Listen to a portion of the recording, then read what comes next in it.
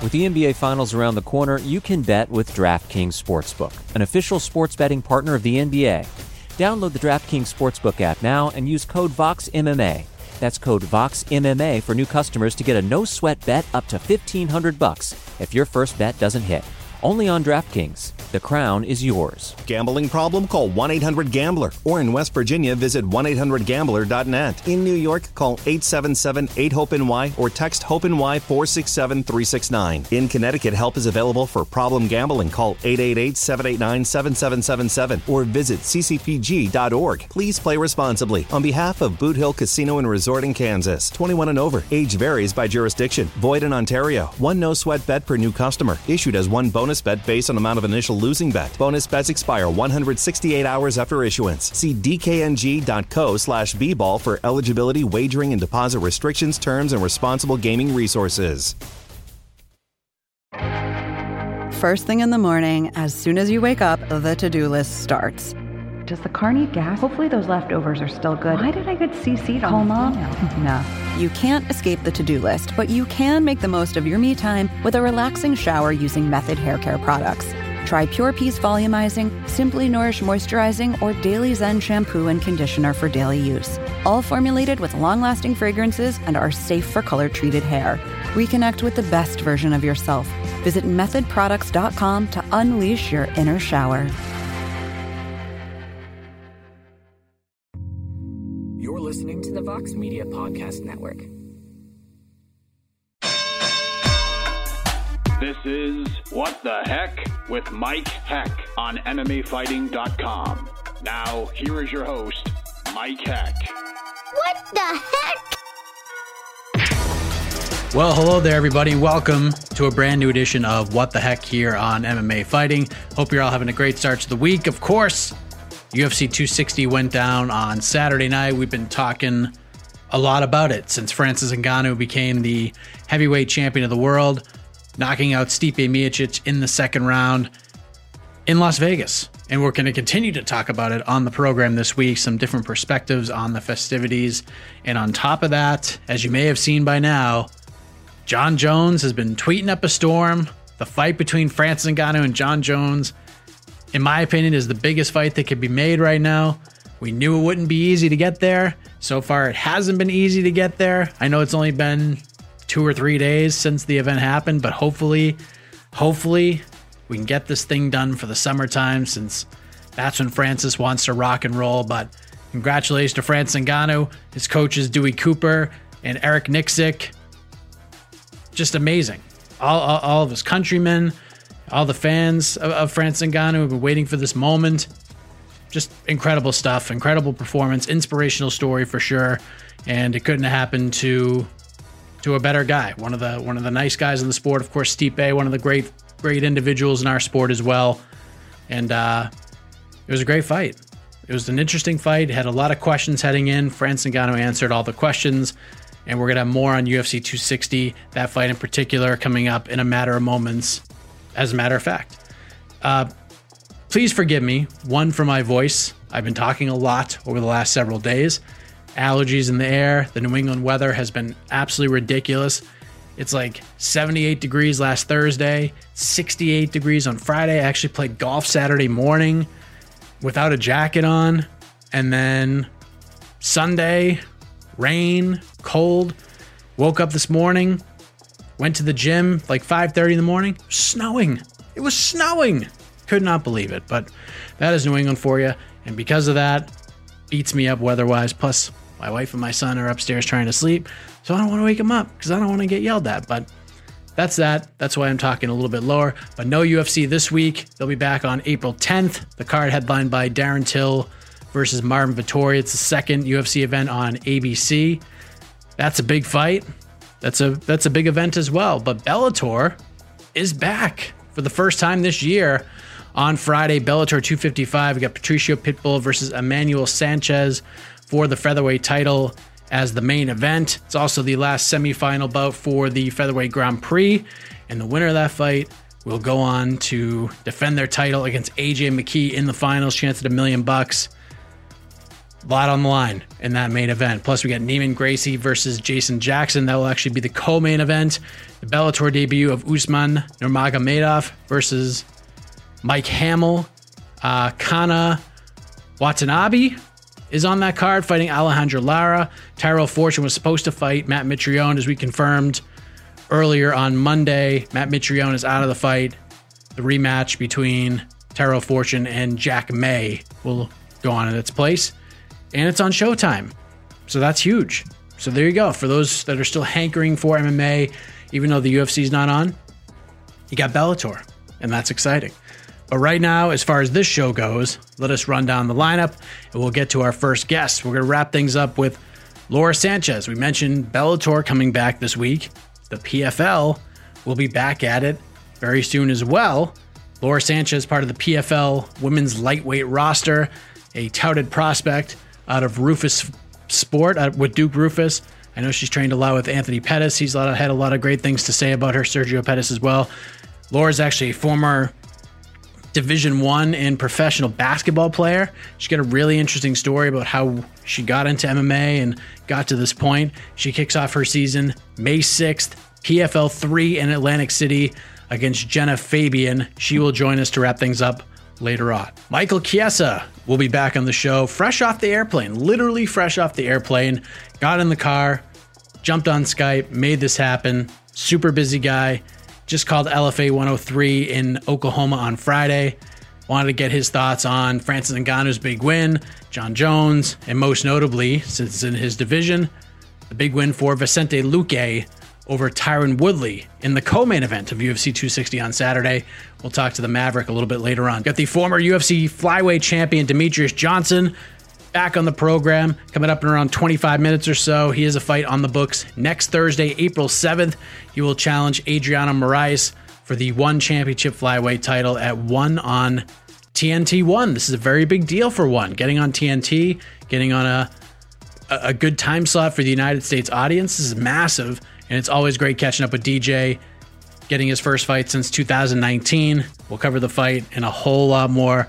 Always great catching up with DJ. But first, let us talk UFC 260 with a man that I have a lot of respect for in this industry. And just a quick story, and I'm kind of mad at myself that I forgot about this story, but I was just looking back at some old DMs earlier today, and I remembered this when I was first starting to get going with the MMA interviews.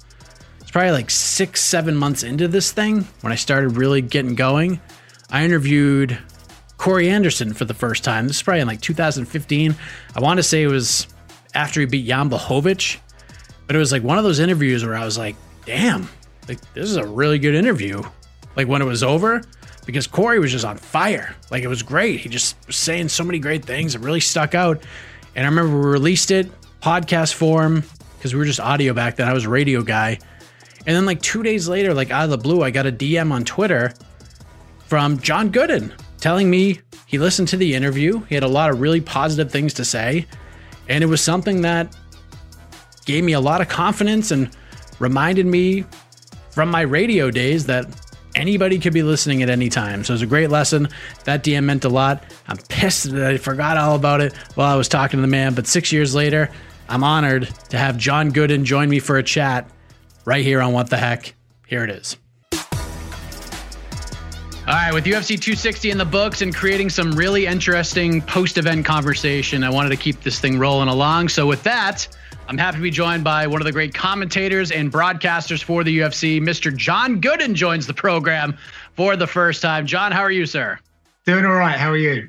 I'm doing great. It is phenomenal to have you here. A lot to discuss. First of all, the big story from Saturday night. We got a brand new heavyweight champion of the world, John. Francis Ngannou has climbed the mountaintop. He answered all the questions from UFC 220. He looked sensational, pitched essentially a perfect game in my eyes, and he knocks out Stipe Miocic in the second round. What a story this is to see him come and get this title, overcome all that adversity. So I was curious, what was your overall assessment of the new champion's performance against Stipe on Saturday night?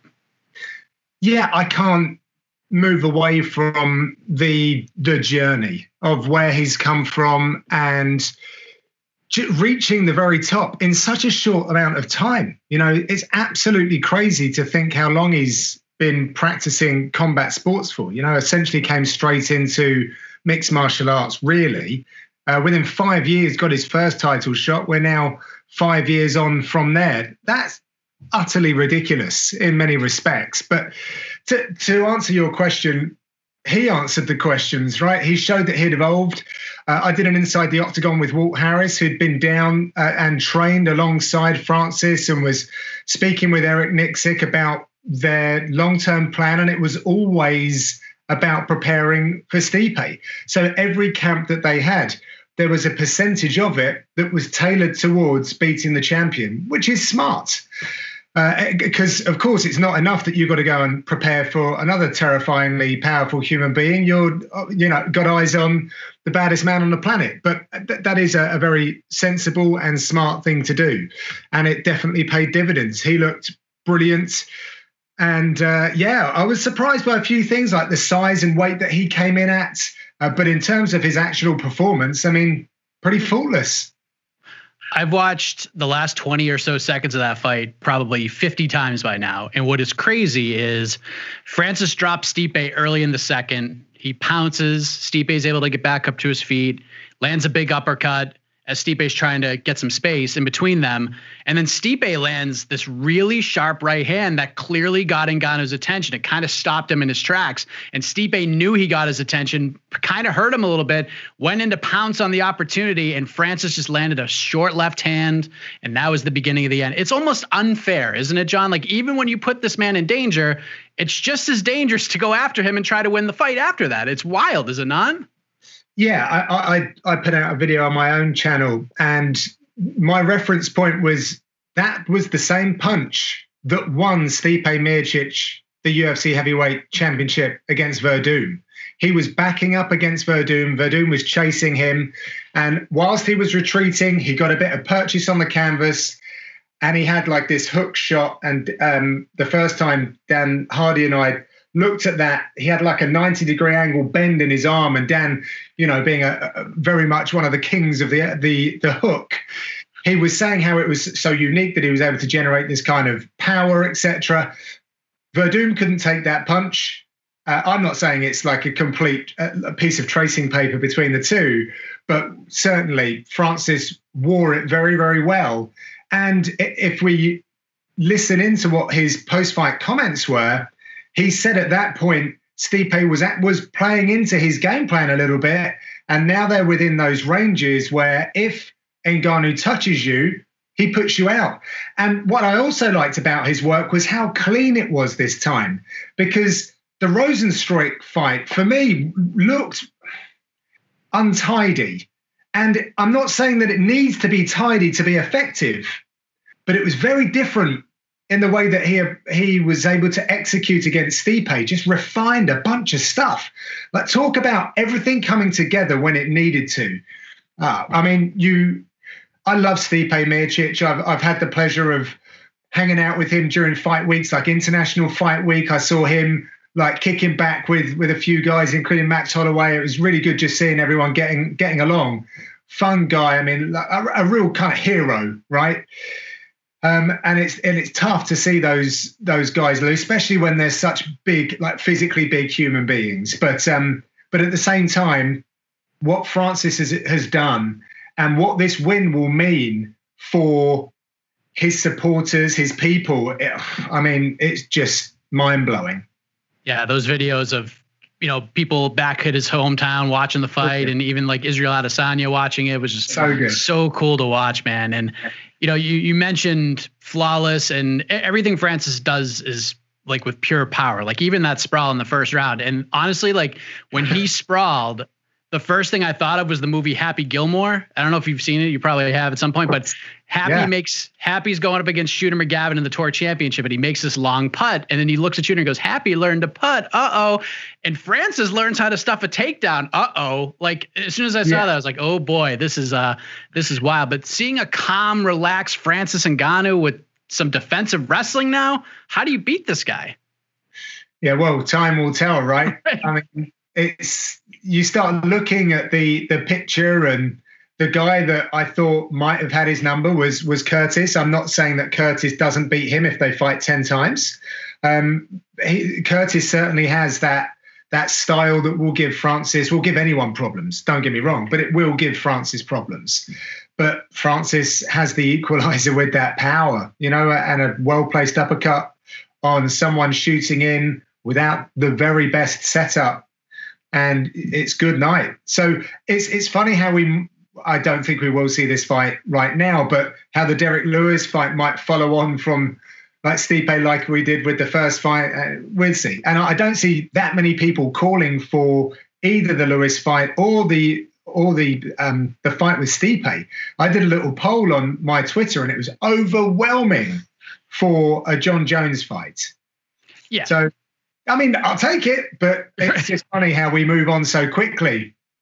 Yeah, I mean, like you said, Stipe is one of the great human beings in our sport, widely considered the greatest of all time in the heavyweight division. He certainly deserves the rematch in the trilogy fight since they're tied at 1. But, John, as well as anybody, being in the sport for so long, deserves is such a tough word to justify in mixed martial arts. And like you said, John Jones, he's sitting out there waiting, wanting this fight. And to me, this is the biggest fight the UFC can make right now. And I'm incredibly fascinated by heavyweight John Jones and a fight with Francis Ngannou for the heavyweight title. Like the negotiations, I'm sure are going to hit some speed bumps. It seems like we're already hitting some speed bumps according to John Jones on Twitter, but they have to get this done, right? Like this is the fight to make. Yeah, I think so. And you say right now, I mean, tell me about many bigger fights than this. It's fantasy matchmaking that people have been doing since Francis started really generating a bunch of interest. People were starting to ask those questions. And I am interested in seeing a stressed out John Jones, because I don't feel, and this is no disrespect to anyone that he's faced recently, but he's been able to manage the tempo of fights very much to his liking for a long time now. And his voodoo that he has over that 205-pound weight class is just phenomenal. You go up to the heavyweight division, and I'm sure even in John's mind, he's not 100% on how he's going to feel when he gets clubbed by a man that walks around at like 263 pounds and can throw a shot. And that's not just that's not just Francis. I was thinking about this just generally. I mean, they weren't going to give him like a heavyweight newcomer. It's John Jones, for crying out loud. So he was always going to go right in at the top with individuals that have mad skills. So yeah, it's going to be interesting, and I'd love to see how Jones responds, because I think for him as a martial artist that's always looking to one up himself, I guess that's one of the reasons why he's going up as well. So it's going to be a fascinating challenge for him. Yeah, that's exactly it. I feel like he's going to be really up for this one. Not saying he wasn't up for Santos and Dominic Reyes and fights like that. I'm sure he felt extremely confident he was going to win those fights. But this one, he knows he's got to mind his P's and Q's at all times. That's going to get him out of bed and get him excited. So hopefully we can get this thing done. And we have a lot to talk about in that regard. But let's move to the welterweight division, because Vicente Luque submits Tyron Woodley in the first round in the co-main event. Tyron showed up ready to rumble. He had Luque in trouble. Luque was able to weather the storm. He hurt Tyron badly and then put him away. And I figured Tyron Woodley, win or lose, would be the story coming out of this fight, but not enough love being shown to Vicente Luque for the biggest win of his career. What did you think of that fight, and Luque finally getting over that hump as a legit contender at 170 pounds? Yeah, I've loved his work for a long time. He's been around a couple of shows that I've done internationally, so I've had the chance to sit down with him and speak to him, learn how intelligent he is. The man speaks 3 languages minimum. And he's just very well thought out, very articulate, good looking guy, family man. There's like, what's not to like? Very, very marketable. I mean, I don't know. He might be a big star in Latin America. It needs to really cross over for people like you and I to feel those vibrations of whether someone's, really moving the needle. But then the call out for me was a little disappointing in a way. I just feel like this is your opportunity to really stake your claim at the top of that division. I know what he was aiming for, and it would be a brilliant fight, violence personified. But if it wasn't for that Wonderboy fight, he would be right there with Leon Edwards, with one of the most ridiculous win streaks in the welterweight division, in the history of the welterweight division. Of course, he did encounter Stephen Thompson, so that moves him down. I'm just trying to give you give the viewers some perspective on where this guy is. And that fight with Wonderboy, it wasn't like a walkover. Like, whenever you see Vicente Luque, he's a hard fight for anyone. And I do put him in a similar class to Leon Edwards. And it's weird that they kind of met. Neither of them, despite their wonderful work, and Luque is a fight finisher as well, they're just not grabbing the attention of the UFC fans to the level that I perhaps think that they deserve to. But maybe it's a slow burn, and that doesn't mean that they're not going to get to the top. But I just think that there could have been a more calculated, strategic call out on the back of that, so that you and I would be sitting here now, like we have done with Francis Ngannou, talking about or picking apart a specific styles matchup that's ahead of Vicente Luque. Why not call out Leon Edwards? You know, I think that is the sort of fight that, yeah, I mean, I'm not sure Leon would hate that. Probably going to call me up when he hears me say that. But I'm just putting my Vicente Luque cap on for a second. There's so many that you could have called out, and Nate Diaz has a very unique view on who he should be fighting right now that I'm not sure many of the matchmakers share with him. But you know, he can call his shot. It's his prerogative. I've never thought that Vicente Luque might be on that list, so we'll see. But let's not take away from the performance. Again, talk about shutting down like one of the greatest welterweights we've ever seen step inside the octagon, a reinvigorated Tyron Woodley. And Luque just had an answer for everything, an answer, a counter, and then took control of the fight on the biggest fight of your UFC career. You know, bravo. I saw a lot of people kind of had an issue with the call out. I didn't have a huge issue with it, only because Nate did some media. I know he spoke with ESPN and he talked about he wants to fight guys on win streaks that are surging. That would be fun fights. Like putting Charles Oliveira on that short list for him was kind of surprising to me. So I felt like if you were going to make that call, now is the time to do it, because you're winning fights, you're finishing guys, you just put away a former champion. If you're going to do it, I felt like now was the time to do it. Unlikely as it might be, I didn't have a huge issue with the call out, but had he called out Leon Edwards, I think that would have been a smarter call, because they fought before. Leon has a win over him, chance to get it back. That was so long. It was many, many years ago. Yeah. I think that would probably be a better call out. That seems to be a more popular match, but in terms of calling out Nate, I didn't have a huge problem with it. I understood what he was doing, but you know what I mean? Yeah, I think I echo your point 100%. I'm just trying to think of how in these very challenging times in a welterweight division that is interesting at the top, like not a lot really going on, it's suffering. And you could inject yourself there, make a strategic play, make things a little bit easier for the matchmakers at the UFC, and all of a sudden you might leap up again. Wonderboy, like I don't know, like there's a couple there that you could definitely go after again, and I'm sure that he would like to get those fights back. You're in a good position to call those people out now. I just thought that, listen, I would love to see him fight Nate Diaz. I think that's a really fun fight. And I'm sure he'll earn a lot of money and he'll get a fantastic name on the back of it. But right now, I'm weighing up the probability of that happening with your career and your ascension through that division in a time where I think it's primed for someone to go, hey, I'm the new kid here right now, and I'll take on any of you. I've just taken out the former champion. I just think he had leverage, leverage that Leon Edwards sadly didn't get after his fight with Tyron Woodley was cancelled, this time last year.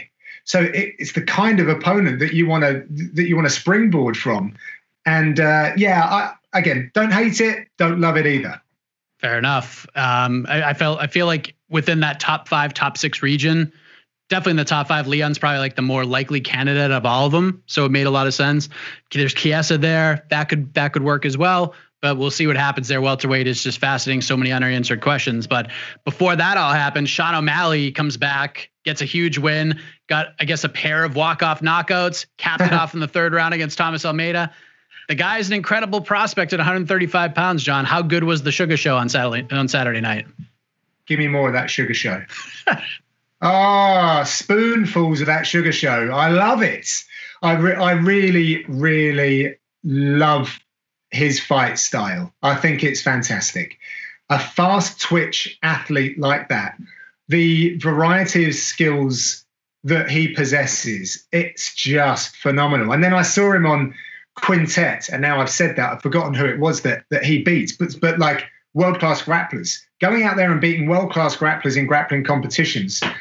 Like the kid is brilliant, really is. And he's obviously got that star power. We've seen that now, and I don't need to talk to that, but strictly speaking about his technical skills, wow. He is, as a skinny power guy, someone who would love, with my old pipe cleaners. I'm old enough to probably be his dad, so it's not going to happen for me now. But I would always aspire to be able to be as loose and use the kind of weapons that he does very well. I had a karate background, so like a lot of kicks. I love the way that he kicks. He's just so loose, so hard to read.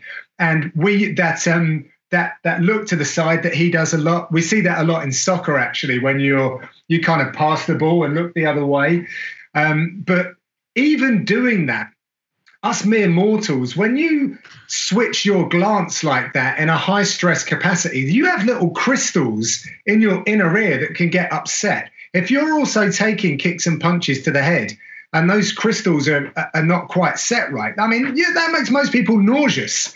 So, I just think what he does is very, very special, really, really special. He's got everything that it takes to climb to the top.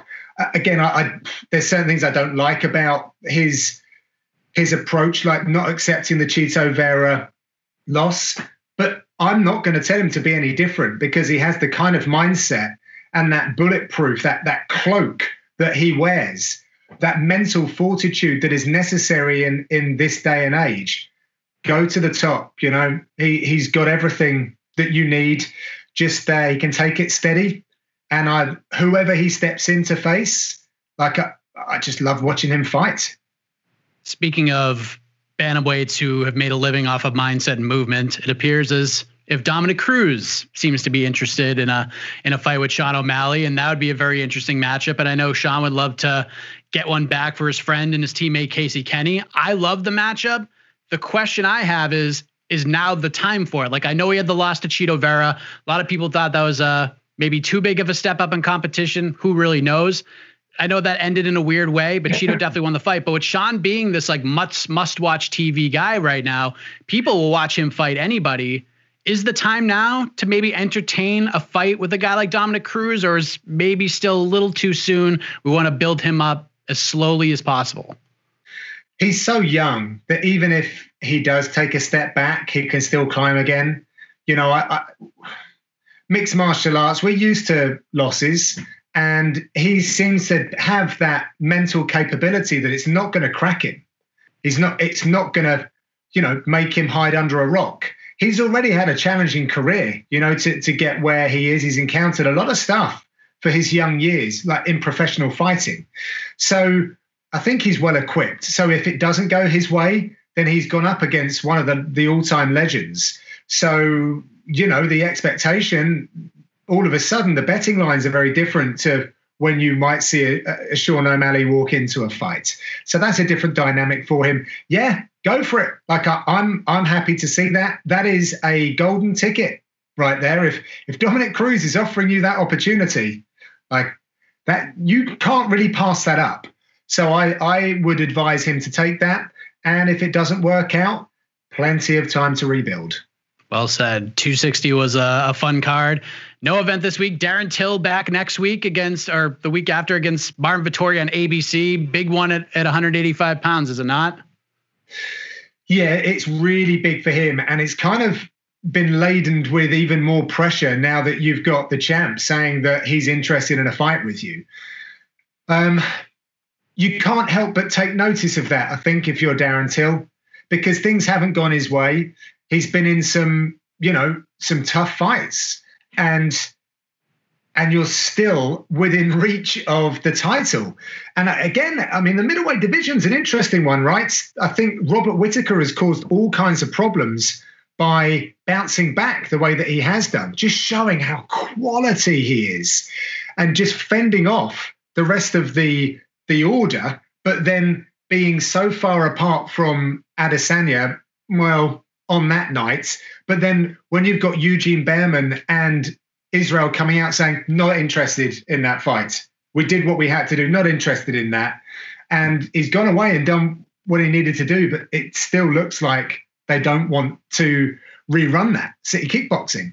So that does open up opportunities for other people. Jack Hermansson not getting the victory as well. We're seeing some other guys creep up now. So it's big stakes for Darren Till. Very tough fights. But if you're in Liverpool right now, you're going to be pushing hard, because what lies in waiting, again, making the job easy for the matchmakers, and they do like that. And Darren is a huge star, really is a huge star in the UK right now. Like he's the guy. So yes, there's a lot of pressure for him coming into this. Absolutely. The other reason I wanted to have you on today, John, was to discuss a tweet I saw earlier today. It is Monday as we record this. It was a video that you'd put out in regards to MMA gyms in the UK dealing with a lot of hardship because of the pandemic, and they're struggling to make ends meet, and it's a pretty awful situation. So you have stepped in and you have created a fundraiser. You could check it out now if you're watching at keepingthelightson.net. So I wanted to give you the floor to expound on that and, kind of talk about how this all came together. Oh, well, thank you very much for, the opportunity to talk about it. So it's something that I've been working on for a long time, actually. If you go into the fundraiser, I think I may have created it in November, maybe even October. But when I started mentioning it to a few people, like some people at the UFC, it started getting a little bit bigger in the thought process. And I thought, if I'm going to do this, I need to do this right and really think about it. Even though we're coming to the end of these restrictions in the UK, come June, actually, not quite June 1st, but the roadmap is that we're going to be going back to a more open kind of life, and we'll be back in gyms, etc. Thank the Lord. But that doesn't discount the fact that businesses are struggling to stay afloat right now and have been for some time. So what it really was over here, and I'm not sure what it's like in North America, but mixed martial arts isn't recognized by the government. So therefore, and like Sport for England is a particular one where it's grassroots. Without really layering this and getting into a long story, but it's very top down, our sport in the UK. We've got the UFC, and that kind of underpins everything else, because there's not a lot of stuff like growing up. Like the UFC didn't build blocks. It's been like this big overarching thing, which is very unusual. So we rely on the success of the UFC to keep people understanding what mixed martial arts is, rather than it being in schools and everyone growing up with it. So all of the stuff around the UK right now has just been flat and dead. As I said, the governments don't have any backing for it. The jiu-jitsu community comes together, I feel, in these times. And I said to a friend of mine, I've seen a couple of Brazilian jiu-jitsu coaches driving Bentleys. I've never seen an MMA coach driving a Bentley in the UK. So there must be something that those guys are doing well, and it's different, right? You can get a lot of different age groups in and things of that nature, and good luck to them. But I always feel like mixed martial arts is the poor cousin, and it doesn't get the help that it needs. We just don't have the infrastructure. So, what can I do? Like, not a great deal, but I do have a pretty decent contacts list. So I thought, well, I can just start a GoFundMe. Like, there's no harm in that. I can reach out to businesses. I can reach out to individuals. And also I can maybe get some stuff signed. I'm willing to drive around the country with a few T-shirts and get some UFC fighters to put their signature to it. And then I'll auction it off. But I have to say, it was causing me a lot of stress, even that process, right? So one, how do you do the auction? Because I'm not a registered charity. Then some auction sites, you need to pay for them and they take a cut. So I'm like, okay, well, that seems complicated. But then I'm doing it through my own eBay. People are probably going to have issue with that. But like, what am I supposed to do? So then I have to be really transparent.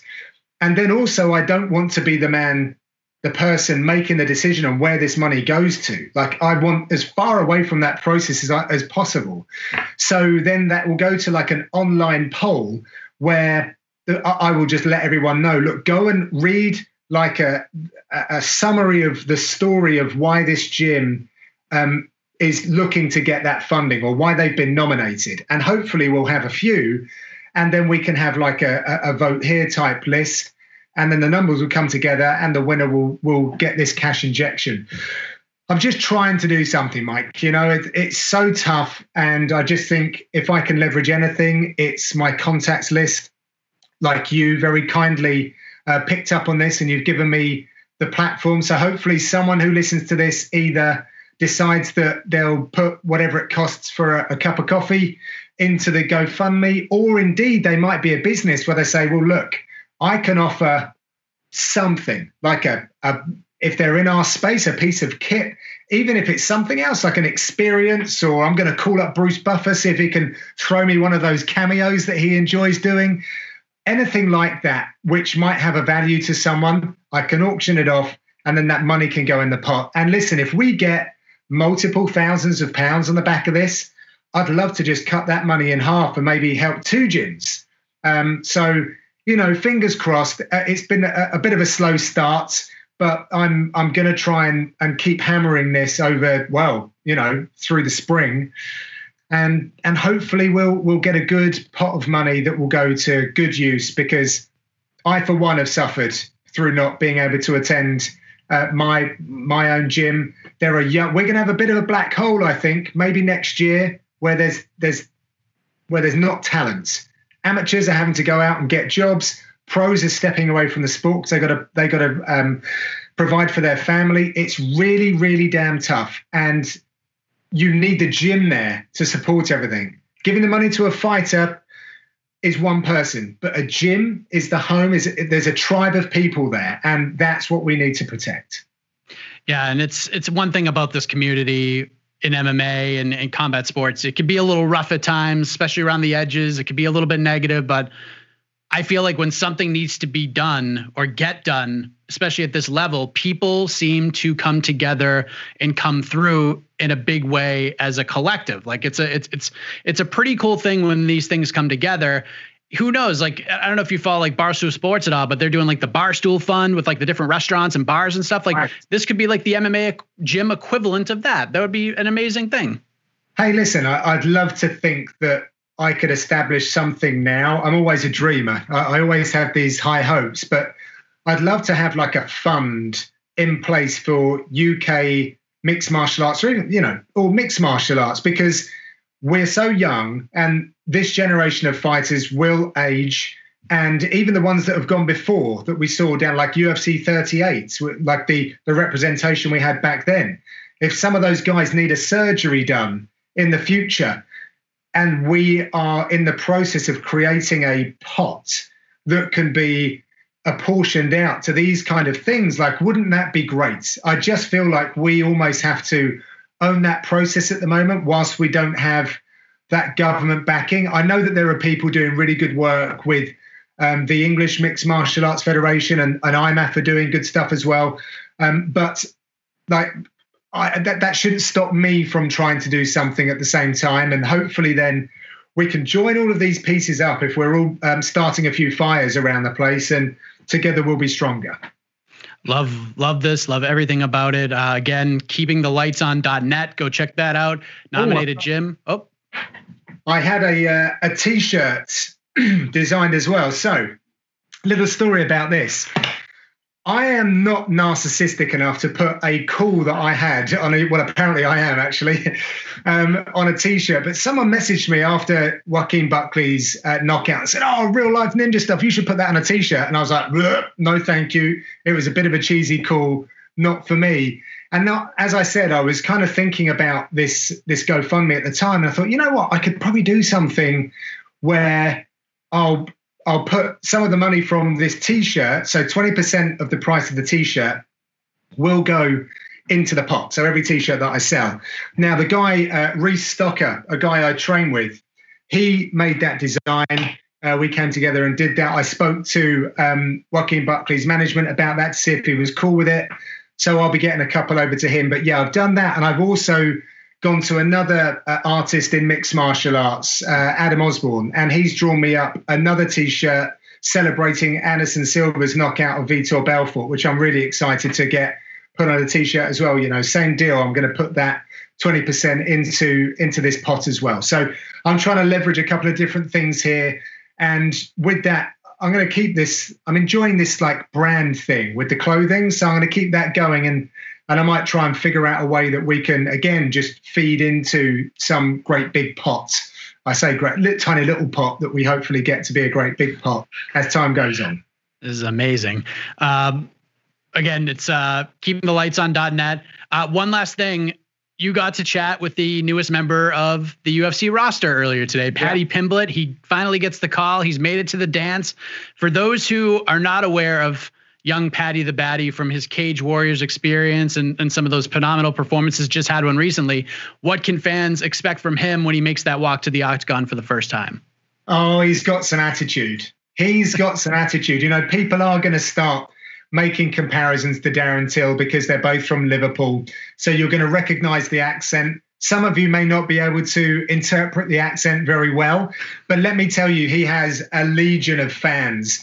When he's headlined and whenever he's fought on Cage Warriors, he's brought, coach loads of people that make great big noise, and his walkouts are sensational. So if you ever go and watch him fight, don't skip to the fight action.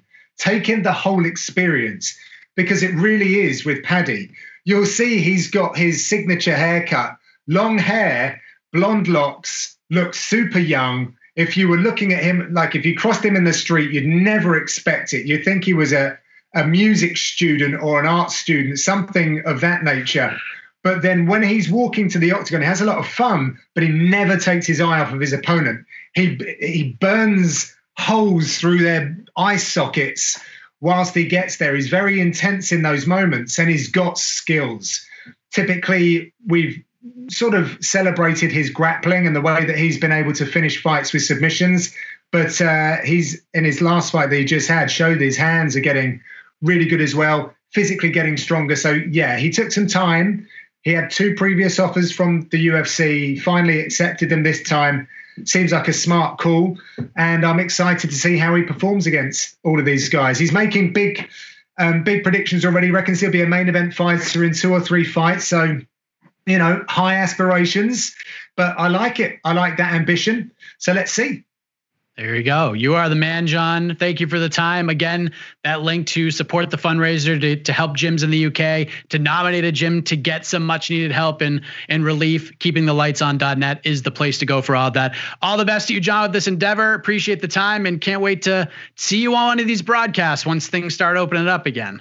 Oh, I very much appreciate it. And listen, thank you so much for giving me a platform to do. I didn't reach out to you to do this. You hit me up. So thank you very much. That means a great deal. It really does. Thank you.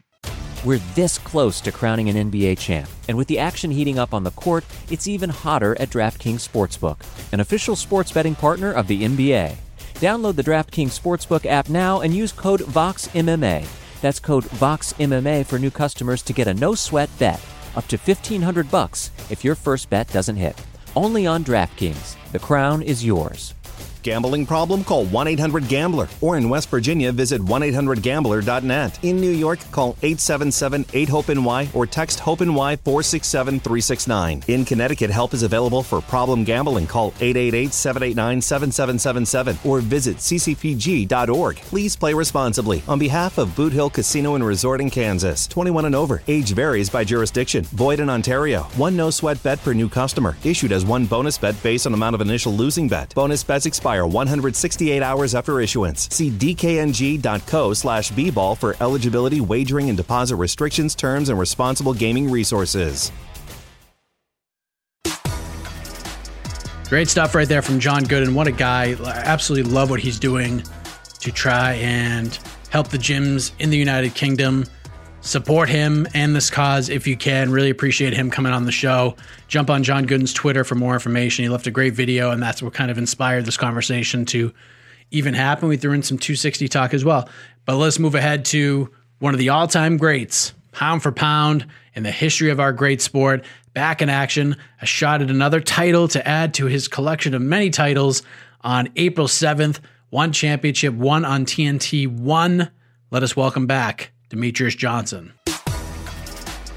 All right, happy joined once again by the former longtime UFC flyweight champion. He's back in action for the first time since October of 2019. He's going to take on Adriano Moraes for the one flyweight title at the promotion's inaugural event on TNT coming up on April 7th, less than 2 weeks away from the return of DJ. Good to see you, man. How are you? I'm doing good. It feels good to be back. Absolutely. Yeah. This is a big deal, man. Not just because, like you just said, you have a fight on the books for the first time in a while, but TNT, this is probably what you were hoping for when you signed with one, being part of a big card, a big deal like this on an outlet like TNT, excuse me. This is great stuff, is it not? Yeah, absolutely. You know, especially to cater to the American audience. You know, I know a lot of people are used to me fighting on their own time zone, not so late in the morning. So with TNT and One Championship coming together, collaborating, and getting this title fight on live television, it's going to be phenomenal. The last time we spoke, you were just sort of waiting for everything to open up in terms of like travel. You've been playing the role of teacher for the kids during the homeschooling, kind of controlling what you can control, and the future for fighting was kind of uncertain. Is it like really refreshing for you to have a date, an opponent, et cetera, or is there still like a little bit of trepidation with the world being still in the shape that it's in with the pandemic? Yeah, it feels good, man. It feels good that things are slowly starting to get back to normal. You know, One Championship's been having a lot of fight cards over in Singapore, and the Singapore government's been phenomenal working with One Championship, giving the athletes a green pass. You know, we're doing our best to follow all the COVID protocols, and I'm just happy that things are starting to get slowly back to normal. Back in a title fight for the first time since the Henry Cejudo fight, the second one anyways. You've had some 3-rounders, but now back to 5 rounds, back at a title fight at the top of the card. Is it like kind of a more familiar, fresh feeling prepping for a 5-round fight? Was it nice to kind of take it back a little bit to the 3-rounders since it had been, I don't know, like 6 years or so since you had a 3-round fight? Yeah, it was nice going back to the 3-round fights. It's nice. 15 minutes is literally a sprint for me, coming from so many title defenses. But you know, I like the 5-round fights a little more because it gives me time to get settled in and impose my will on my game plan and my conditioning as well. When do you head out to Singapore? I mean, it's Thursday, the 25th of March as we record. When do you actually head out there? I head out there April 1st. So next Thursday. Have you been on a plane since the pandemic shut a lot of the stuff down? Oh yeah. I've traveled to Singapore, traveled to California. My wife traveled to Arizona. She traveled to Hawaii. So yeah, I've been trying to still stay busy. You know, the world shut down, but you still gotta, bills still gotta get paid, right? I mean, electricity and the water, they're going to shut your shit down regardless if you pay them or, well, you need to pay them whether you have a job or not. So I wanted to try to keep myself busy as possible outside of the cage or ring. And every single time I had the opportunity to travel to have a gig, I took it. What kind of gigs have you been doing? We just did a shoot with Ubisoft and what's it called? Rainbow Six Siege. We did a cool thing with Zach TTG, a big YouTube star, also professional, former professional first-person shooter gamer. Went out to Singapore and filmed one championship, The One Apprentice. And then other than that, I would see the Food Truck Diary. So just doing a little media interview and some gaming gigs. Yeah, it feels like you got a fight again, right? Yeah, right. There you go. How do you like the matchup with Adriano? Like, he's been on a great run as of late. He's held the belt through most of the last 5 years or so, whether it be interim or undisputed. He had the one setback, the split decision loss. I think it was in 2018, but he negated that loss in his most recent fight. How do you like the matchup, and what have you made of his run as of late? Yeah, he's had a great run. Like you said, he held it for a long time. Then he lost to Kairat Akhmatov, won it back to Kairat Akhmatov, defended it. Then he lost it to Jay Eustachio. And then he won it back from Jay Eustachio. So now I'm about to fight him. So it's a good run, and I like the fight. It's a good fight for me. Very long, big, great grappler of the weight class, and I'm just gonna go out there and do what I do best, and it's just go out there and fight. Are you enjoying this not cutting to 125 thing? Like, how refreshing has that been? Yeah, it's refreshing. The guys are a little bit bigger. What I mean, a little bigger, a little bit taller at this weight class at 135. But it is nice and refreshing. And I'm at the age now where I was like, I don't want to. There's parts of me it's like I don't mind cutting at 125 because there's almost that what's it called? Like, can you basically dehydrate yourself and put your body at a deficit, and then make weight, and then bounce back and build a performance at a high pace performance? I know I can do it, and I almost like that gamemanship. But there's part of me that was like, dude, you're fucking 34 years old. You don't need to be sitting in a tub trying to cut the 125. Screw this. What do you walk around normally at? When I'm training, 138. 138. So. Yeah, I'll wake up about 138.2, and I have a pretty clean, healthy diet. Like, if I stop training, then my body would get up to 140. But once I start training and working out, I can't keep weight on. Like, I tried for 4 weeks prior to camp. I tried to put on some size. Like, I literally calorie surplus, lifting heavy, chest and tries, back and bis, legs. Like, I was literally trying to lift, and I didn't put a fucking pound on.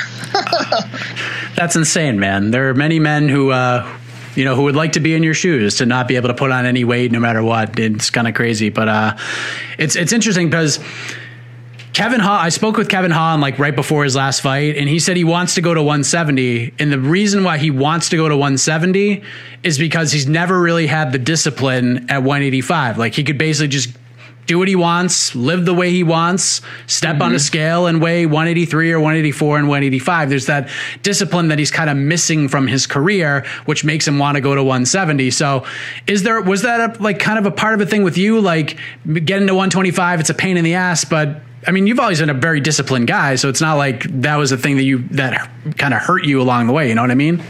Yeah, I've never missed weight since I've been a child, wrestling in middle school or high school, or as an adult, and being disciplined. I've cut 8.5 pounds of one the day before weigh-ins, and went out there and still went all 5 rounds.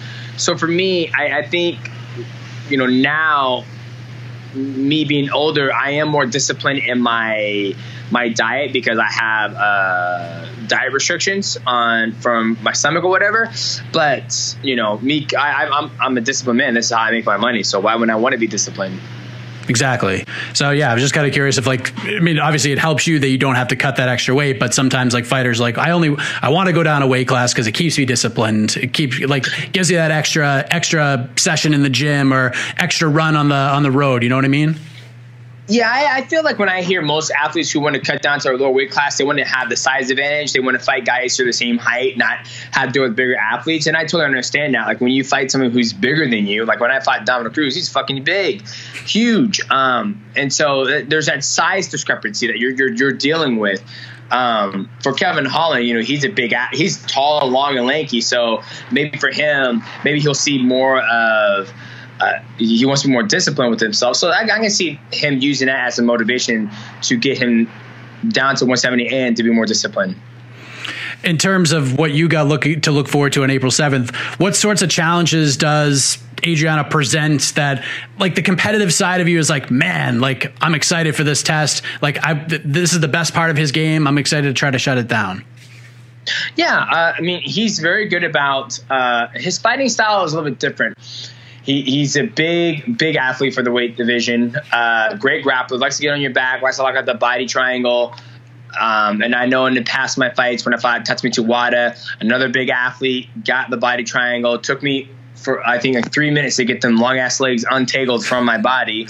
So, you know, I'm not going to go out there and just oppose my will. I don't think he's ever fought an athlete like me. I think he's fought, you know, great grade 1 discipline athletes, you know, with Kairat Akhmatov. He's pretty good at the wrestling and stand up. And then Jay Sakio is pretty good at striking, but I feel the one thing that I do better than both those guys is push the pace and mix it up very, very well. Like, I'm not scared. I've been in trouble with my fights and I've been down, and I'm not scared to go out there and fight. You know what I mean? So how do we get this thing done? Like, obviously winning is the most important thing to you at this point, but you've been doing this a long time and you've won a lot of fights. But what are you hoping, like, the headline reads? Like, what will the story say when it's all said and done on April 7th? What's the goal for you outside of just getting the win and getting another title? Honestly, just going out there and just blowing the bricks off and put on a spectacular performance and coming out healthy, right? Like, that's my biggest thing, is coming out healthy. You know, I've gone to war before and come out and been thrashed and, you know, can't, you know, ask myself, why the fuck am I doing this? I'm hurting. I can't even do this and this and this. So that's my biggest thing, is I want to come out healthy. So we don't want Figueiredo versus Moreno in there. We want to go in there, do our thing, get out and be unscathed. Yeah, exactly. Get in and get out. It's been a weird year in MMA and combat sports. So I wanted to get your take on a couple of things, if I could. Like, first off, of course, the different rule set. Like, you've obviously been in the UFC, and we've seen it. This has been a year with, like, we've seen DQs and no contests and illegal strikes and eye pokes and all sorts of craziness. Like, the one thing that obviously sticks out is the ending of the Sterling Petr Yan fight, where Aljo, you know, wins by DQ and becomes the champion. So I'm curious, like, fighting from the UFC, going over to one, rule sets are different depending on where you go, like, even from state to state. What are your thoughts on that whole situation, the strike, just the rules, etc.? Yeah, obviously rules are put into place to keep the athletes safe, whatnot, right? And I dealt with the exact same thing in 2013, Chicago, UFC on Fox 6 against John Dotson. I had him against the cage. He put his hand on the ground. I did not take the time to look to see that his hand was on the ground. And it's not my job to make sure to take a look to see if his hand was on the ground. In my opinion, he was in a position, a knowledgeable position that he can defend himself. But I blasted him in the face. John McCarthy stopped the fight and said, hey, dude, he was a down up one. I'm like, what the fuck you mean he's down? His finger's touching the ground. He's not down, right? So I've already gone through this before in this organization in the UFC when I fought John Dotson. So to see, you know, that same thing happen to Aljamain Sterling versus Petr Yan, one, big fan of Aljamain Sterling, have nothing against the guy. Each time I give my personal opinion, not that anybody asks about my personal opinion, what you just did, but when I said that on Twitter, I like to play as a neutral person, right? Like, if I had friends over at my house and they say, why did he get blasted? Well, they know why he got blasted in the knee, because he's on his fucking knees and the guy's still trying to fight. He's trying to throw a knee on the head. But if I have friends in the house and they're like, why did he get DQ'd? And I'm like, well, it's a rule that he was on the ground. He's a down opponent. And they're like, yeah, he's down, but he's defending. He can clearly defend himself, right? Do I think it's a rule that needs to be changed? I think so. I think it's going to help the fight progress. It's also going to keep people moving. The biggest thing that my coach tells me is that, why should an athlete go to his knees and touch the ground dictate what I can and can't do? Like, think about that. And when my coach trains me and tells me to have that mindset, it makes sense, right? Like, if I'm getting beat up in a fight and I put my hands and knees on the ground, you have to stop your onslaught. You have to rethink the way you're going to go about, like, trying to proceed with the fight, if that makes sense. So that's what my mindset was when I was watching that fight, because the fight was starting to go in Petr Yan's favor, right? I felt Petr Yan was slowly picking him apart, you know, and Aljamain Sterling had his good shots in there. But once he went down his knees and he was holding his hands, that's a problem. If he was holding his hands on his knees like praying, and he got blasted, and he's like, oh, and I was like, one, Peter Yan, I was like, when it happened, I was like, Peter Yan, you fucking idiot. I was like, you're finally winning the fight, and then you throw this knee and get disqualified. And then I'm like, and then it's just like a wrestling, right? Back in the wrestling days, when people get pinned, the first thing your coach says to you goes, you shouldn't have been there in the first place, right? That's the wrestling mentality. Like if you get cradled, stacked, or anything like that, your coach says you should have been in the first place. So that was like my opinion. I was like, Aljamain, you're way better than that. Why are you putting yourself in that position? So, yeah, I think the rules should be changed. I think it'll be good for the sport. I think it will open up a lot more things, and I think people won't use that position as a safety, as like, I'm going to use this because I'm safe, right? And those aren't my words. Those are his words, to be exact. Aljamain Sterling came on here, not on here. He said it. He goes, I knew I was in a safe position. When he said it, I was like, you're in a fucking fight. You're never in a safe position. You shouldn't think that I'm safe here, right? Like, so, but yeah. Saying some of the things he said, he's taken a bit of a beating with how things have been handled since becoming the champion. Like, he doesn't write the rules. It's not his fault. He's the champion now. Yeah, and he shouldn't 100%. have been put in a position to make that decision anyways. You know what I mean? Like, in the fight, like the referee, the doctors, like, they should be making the decision. It shouldn't be on Aljo to decide, can I fight anymore? Can I not fight anymore? Like, you should be able to look at him and say, dude can't fight anymore. Like, he looks out to lunch, take it out of his hands. Do you agree with that? I think you should let the athlete dictate that, right? Because the only athlete knows best, right? Think about that. That knee, imagine if he hit him with a flying knee. Just saying, a flying knee, right? And he got hit with a flying knee and he's able to recover, right? If he got hit with a flying knee and let's say he got blasted flesh and then he shoots down for a takedown, he takes a couple more strikes and he's able to recover and continuing the fight, but he gets blasted over a knee on the ground and still a good knee, and he has 5 minutes to like sit down, drink some water. How you feeling? You feeling okay? Okay, shake it off. All right, you feel like you're ready. You feel like you still can continue? Because don't get me wrong. Yes, he might have got concussion, but fuck, when do we not get concussions when we fight? Right? I'm not. This is just my opinion. Like, I think if I was in a fight and I got blasted, I think they should give the athlete like, hey, how do you feel? Like, do you feel that you can continue to fight? And you know what? They might say, no, you shouldn't give the athlete the option to continue to fight because who knows, he can be concussed and who knows, he's going to get further brain damage. But we're already signing up for that. Like, it's a double-edged sword. Like, do if you do, damn if you don't, right? So it's a hard thing. A lot of people might look at this interview saying you can't ask a concussed fighter to see if he can continue or not. But, I don't know. I'm just rambling on. That's interesting because just hearing what you said, like, imagine if like the referee just stopped the fight and Aljo was like, oh, come on, man. Like, I was fine. And then it would be a totally different conversation right now. It'd be screw the referee. Yeah, 1,000%. And like I said, if it was like, if he was down on all four, like gasping for air and about to go on his deathbed and croak over and he got blasted with that knee, they're like, yeah, that's fucked up. Like, that needs to be stopped. That's definitely a DQ. Obviously, Peter Yan got DQ'd, and I'm sure they're going to run it back, and I'm sure the fight's going to be totally different. But with that whole aspect of what happened in that fight, I didn't feel because I wasn't in there. I don't know how Aljamain felt, but I feel that the rule just needs to be changed in general. Like, I feel like it's going to give a different perspective of people not using that. Not saying he used it for his advantage or his benefit, but he said that he felt like he was in a safe position when he was on his knees in front of another man. Any advice you would pass on to Aljo right now? You are the master of UFC title defenses after all. So is there any advice you would give young Aljamain Sterling right now after that win and how he's, I guess, handled himself with it? Nah, I think, go back to the drawing board. I felt like he had the recipe to beat him, right? It's, Peter Yan has a very interesting and unique way of going about his fights, and I'm a big fan of the way he goes about it. He's willing to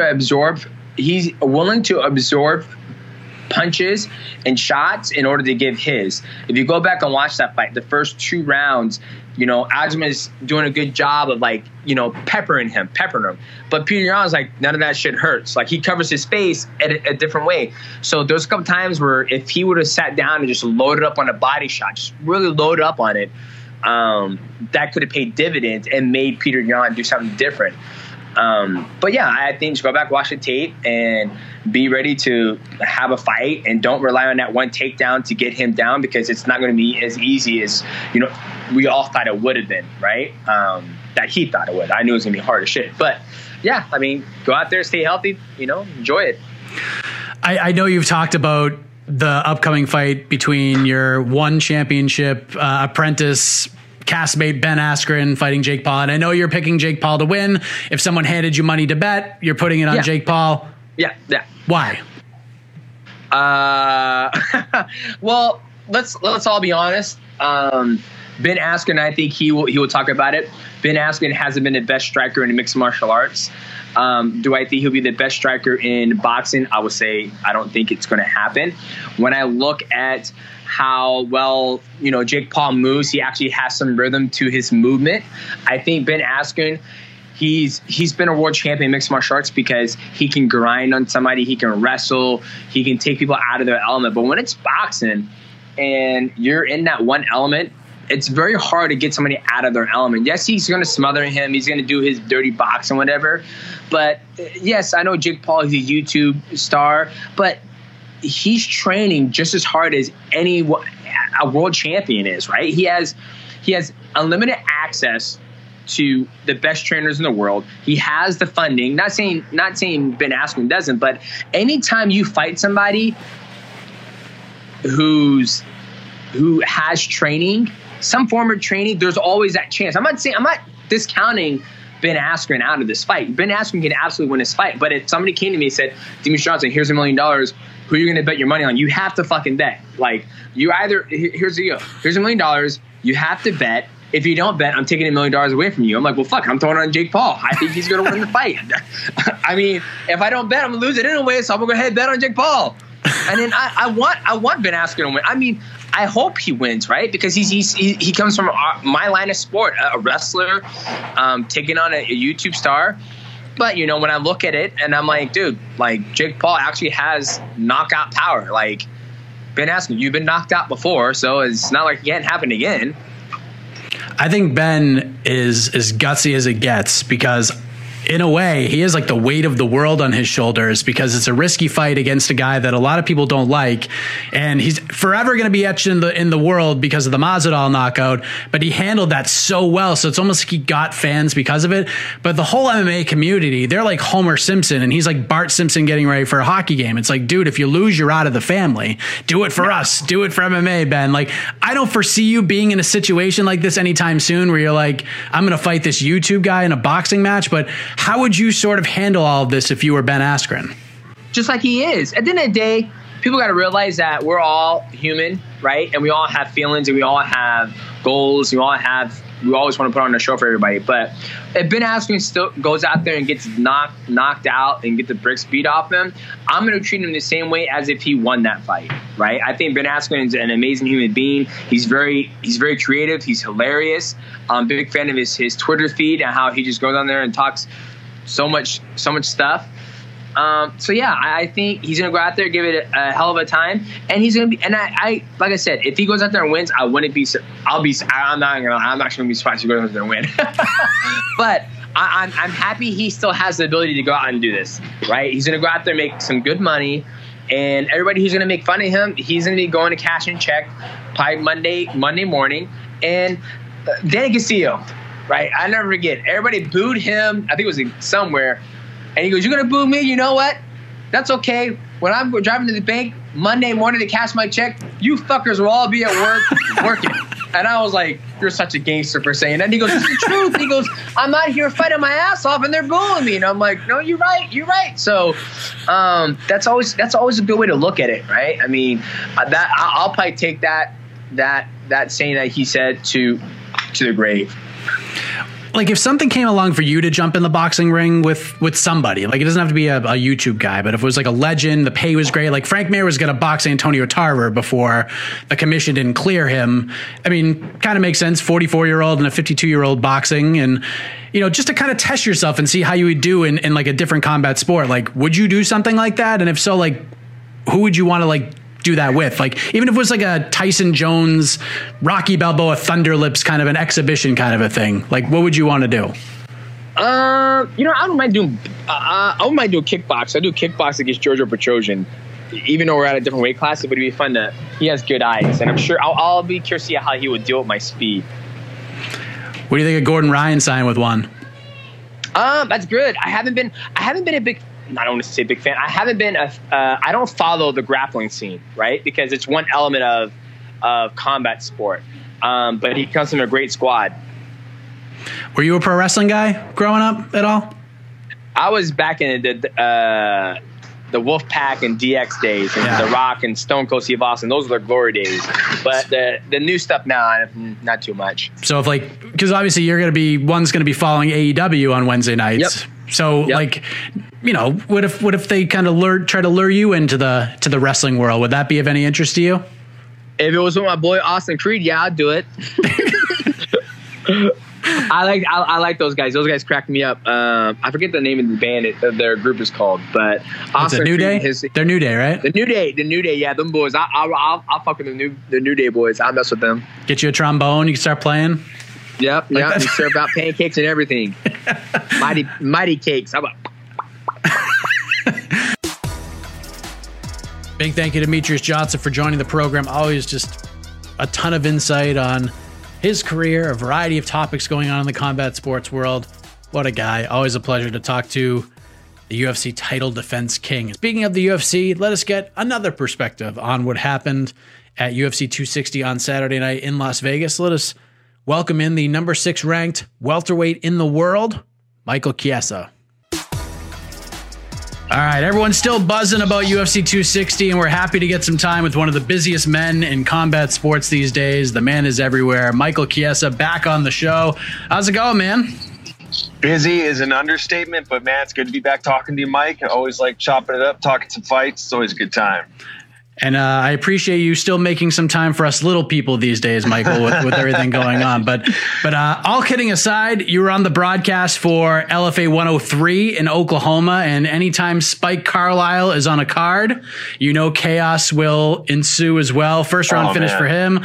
First round finish for Vanessa Demopoulos. Abdul Karim El Sawadi got a first round finish as well. I assume that this was as fun to call for you as it was to watch for me.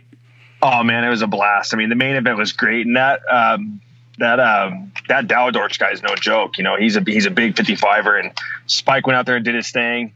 Abdul actually fought my teammate, so that was kind of a bummer. But I mean, nonetheless, can't take away from it. He had a great performance, and I know how tough my guys in my gym are. So that's his signature win, and I still think the standout performance though is Vanessa Demopoulos. You don't see those kind of KOs at 115 pounds, and she looks sensational, and that's a good way to rebound after that last fight. She's just got this penchant for getting in these wars, and she walked out of there without a scuff on her. So to me, that was the standout performance of the night was Vanessa Demopoulos. But nonetheless, good fights top to bottom. Absolutely. Another thing that was fun, I would say more terrifying than fun, if we're being honest, was Francis Ngannou, who closed the damn show on Saturday night and becomes the heavyweight champion of the world. It was a battle of two of the greatest heavyweights and also two of the very best people in the sport. And in the end, the Predator knocks out Stipe Miocic to become the champion. He climbs the mountaintop and has the title now.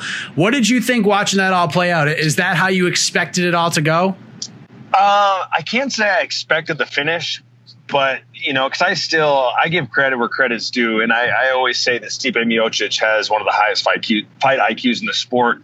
So I can't say I predicted the outcome of the fight, but I can say that I did see Francis's approach coming from, a mile away. Like, it's like he, even a lot of people weren't sold on the fact that he was going to come into this fight measured just because his last fight was Rosenstrike. But I knew Francis is going to come into this fight gun swinging like he did that first fight with Stipe, and not like he did in his last fight. So that's the one thing I did expect. it seemed like Stipe was a little bit tentative, just not a lot of volume from the get-go. I'm sure he wanted to wear Francis down a little bit, but man, the ending sequence was, I tweeted it. I said it was very Overeem-esque, where Overeem has this ability to like throw the right, and he'll do this kind of loaded switch jab. And it's almost like Francis took a page out of his former foe's repertoire. So, I mean, the finish was nothing shy of stellar. That was an amazing fight, amazing performance. And it's always sad to see a guy like Stipe's reign comes to an end. And I just think that he's one of the most underappreciated champions in the UFC we've ever had. And, DC said it best. I think he's one of those guys we're going to really miss when he's gone. And I hope he's not done yet. We'll see what happens. But nonetheless, that was a hell of a main event. And probably the last one we're going to see at the Apex for a while. Probably for a very long time. Last pay-per-view at the Apex for a long time. I don't know what they're doing with the April cards or whatever they're doing going forward. But it sounds like pay-per-views at the Apex are done. Yeah. Get some fans back in the building and go from there. What I found fascinating about Francis's performance, especially like the last 20 seconds of the fight, is that when he dropped Stipe against the cage and Stipe was able to weather that storm, he cracked Francis Ngannou. He cracked him with a right hand, and it like, I wouldn't say stanky leg, but it definitely like got his attention, got him moving backwards. But as soon as Stipe noticed it and tried to come in, that's when Francis landed that short left hook, and that was the end of the fight, man. So it's almost like unfair. Like, you catch him and you try to go in there and try to finish the fight. There's nothing you could do. No, not at all. And I mean, I was very surprised when Stipe came running in there like that after that punch. It's like I just said before, it's almost like I'm going to contradict myself here, but it's like I praise the guy for his fight IQ, but that was a huge tactical error. Like a guy like Francis, you just can't go running in at him. It's like the approach with Francis going forward for every guy is going to have to be, you're just going to have to try to pick him apart and stay on the outside. You cannot get within shooting range with this guy just because whether you hurt him or not, you're just in danger all the time. And I was very surprised to see Stipe do that. And I don't know, man. This kind of goes back to the narrative when Stipe fought DC the second time. He just fought DC 7 months ago. How compromised was he going into this Francis fight again? It's like kind of the same thing all over again. I know a lot of people don't want to see the third fight, but I just kind of feel like give Stipe Miocic a little break. Let's see what happens. I mean, what series in the UFC with champions ends at 1-1? I mean, it usually ends with a trilogy. So we'll see what happens, man. But it was a stellar fight nonetheless. I agree. And you mentioned the Stipe trilogy, and I think he deserves that. Obviously, there are people who actually think that is the best idea.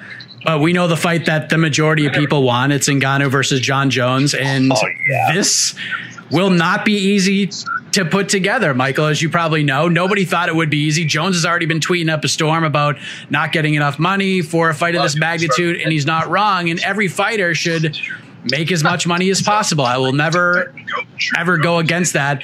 He's choosing now to take this stand. He vacated the title. He's been bulking up. He made the decision to go to heavyweight, and he was basically the plan to be next in line to fight the winner for the heavyweight title, and getting this done is going to be a big, big challenge. In your opinion, just watching John, he already made the decision, vacated the title, bulked up. Is he playing this correctly, do you think? Or is he kind of overplaying his hand?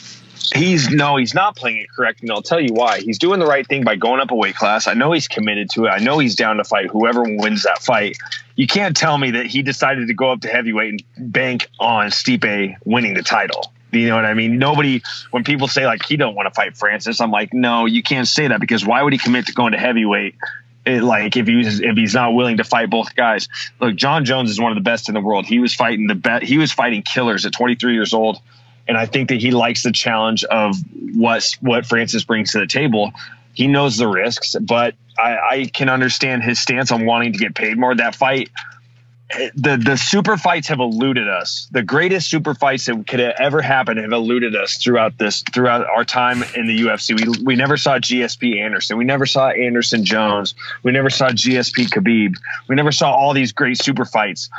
You got to pay, especially for this being a heavyweight fight and it's going to be in a big arena. You got to pay the man. Where John's going about it wrong is this outcry on social media. Like, he knows who to call. You call Hunter Campbell and you get the deal done. You start negotiations that way. You're getting off on the wrong foot by going out on social media. And I think Dana being the promoter he is, I think that the comment at the press conference of where he said, "Oh, if I'm Jones watching at home, I'm going back down to 85." No, you're being a promoter and you're trying to piss him off. To be like, "Oh yeah, watch this." You know what I mean? Trying to get him off the edge. So good on Dana to try to upset him, because it did, but he's just not getting the effect that he was desiring from that. But that's just what I think Jones is doing wrong. Like, you know who to call, you know what people you got to reach out to make it happen. This outcry on social media, it's not going to get him. It's not going to get this deal done. You know, and I respect his stance on wanting to get paid more. This is dude, you're fighting Francis Ngannou. You're going up a weight class. This is going to be finally one of the biggest fights we will ever see in the UFC. He deserves to be paid. This is just the wrong way to go about it. I'm cautiously optimistic. I feel good about it. Knocking on wood every day. Let's make this happen. But the fight that probably had your attention the most as a top 670 pounder in the world was the co-main event, Vicente Luque versus Tyron Woodley. I feel like the term crossroad fight has been used way too loosely over the last few months. This was like the definition of a crossroads fight, because you had two guys who desperately needed a win for completely different reasons, and it was an amazing fight for the little less than 4 minutes that it lasted. So Luque gets a submission in the first round, biggest win of his career. What did you think watching that one play out? Dude, that was awesome. That's the signature win that Luque needed. I mean, they gave him a shot against Wonderboy. Wonderboy wins the fight, and then he gets a shot again against a guy like Tyron Woodley. Like, those are the types of fights that get guys over the hump. Like, you see when a guy beats a former title challenger or a former champion, like, those wins are what propel you to the next level. And it's not even I think it's more of a mental thing. When you finally get in there and you beat a guy that's held the title and has been in the position that you're striving to be in, I think you grow levels from that. And that was just an awesome fight. Luque is as tough as they come. We'll see what happens with Tyron. He looked good. It's just, I know that with the contract situation, going out on 4 straight losses, last fight of his deal, I mean, he looked good. I mean, I wouldn't say he looked bad. He just, like, once again, attacked Blair. I think that when Tyron hurt him, he could have used shorter punches instead of getting himself overextended, and maybe it would have been a different result. But I mean, Luque's shown that he's resilient. He's tough. He's got a granite chin. But that was the signature win that he needed, and we'll see what happens. I mean, he's going to propel up the rankings and rate in the mix. But that was an awesome win, man. That fight was 4 minutes of just pure chaos. It was awesome. He's won 9 out of 10 now. Like you said, he's on a tear. The one blemish was to Stephen Thompson. The loss before that was to Leon Edwards.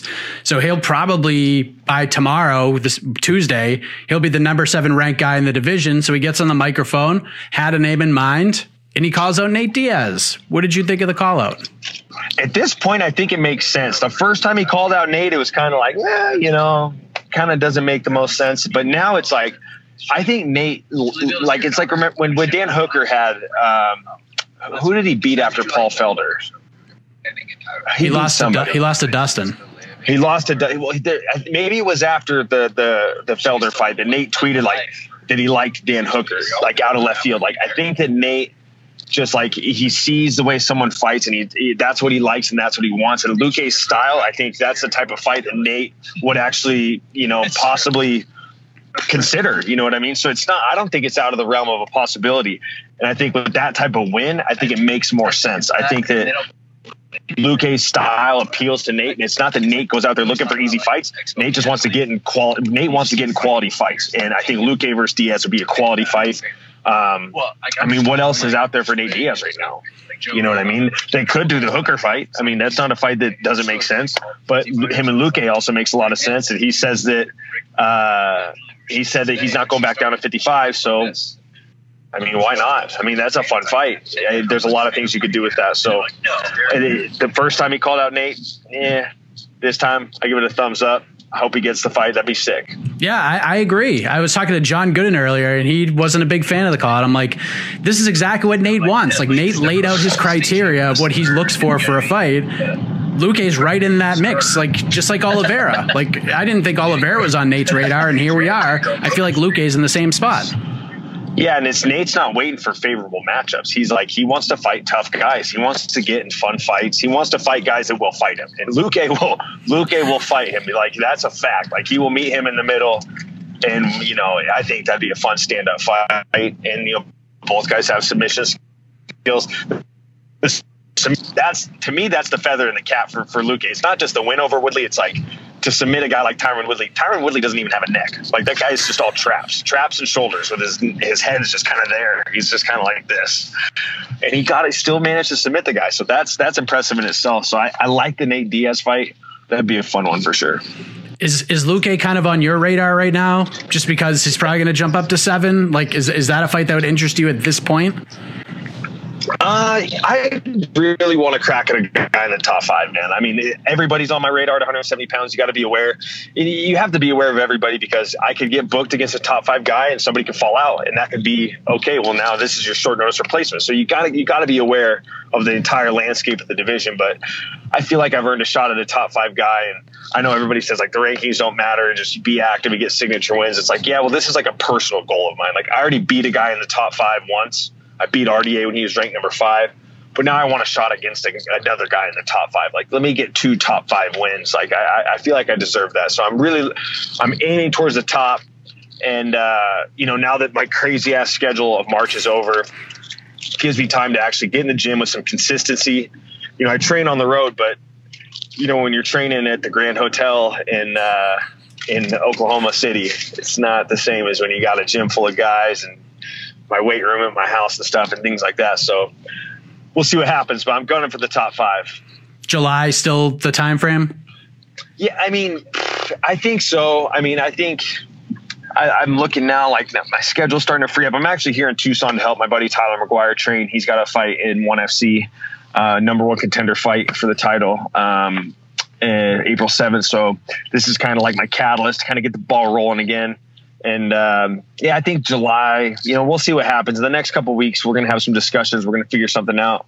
But yeah, the top 5 is the goal, man. I mean, whoever it may be, there's not really a particular name, just somebody in the top 5. Anybody. I could list them all. I'm sure you can. Yeah. Cause I mean, it was Colby and Wonder Boy before. I mean, Colby was the top, Wonder Boy. And now since we last spoke, we had Usman already defend his title. Gilbert Burns is available. Now Usman's fighting Masvidal. Leon Edwards is now back in the mix. He just fought. You know, there's lots of options. Ton of options. Yeah. And I'm open to all of them. You know what I mean? I'm open to all of them. I'm not here to pick fights. I want a guy in the top 5. And, you know, once I get in the gym, see how I feel, then we'll get a real gauge on when I'm going to jump back in there, because we don't know if it's going to be a main event. We don't know what it's going to be. And if it's a main event, I want more than 2.5 weeks notice for the extra 2 rounds. You know, I'd like to have a 10-week camp for a main event. So just right now for the next couple weeks is getting back in the gym, getting some consistency going, and figuring out the next move, man. But a lot of good things to come, man. I'm excited for this year. This year's I'm finally getting the year that I wanted last year. So things are going good. Oh, by the way, like probably around a month or so ago, I was doing an interview with the fighter and he called you out. I spoke with a young man by the name of Ricky Simone, and he had mentioned something about a tag team grappling match for Submission Underground. It was supposed to be him and his cousin against you and Austin Arnett, and he was waiting for you guys to say yes and sign the contract. And I don't know, I saw Twitter kind of talking about it as well with the memes and everything. What happened there from your perspective? He ducked us. He can't even say that. No, we threw it out there. They're like, we're doing this tag team match. And I'm like, I was either me or Austin jumped there like, hey, we want to do it. And then he like sent us one of us a DM like, you guys are too big. I'm like, whatever, that's an excuse. And then now he's saying like, oh, we ducked him. Ricky Simone, you took everything I worked for, motherfucker. I'm grappling your fucking ass. I want you next. That's my next matchup is Ricky Simone. And then Austin can go against his brother, his cousin, or whoever the hell he was. Bring him on. Call Chael. Make it happen. Submission Underground 22. Let's go. I dig it. Oh, a couple more things. First off, back to Saturday. What did you think of the performance from your fellow Maverick, Miranda, against Jillian Robertson? Stellar. I mean, dude, she's for somebody that had a tough cut, she looked freaking good, man. And what impressed me the most is for how young she is.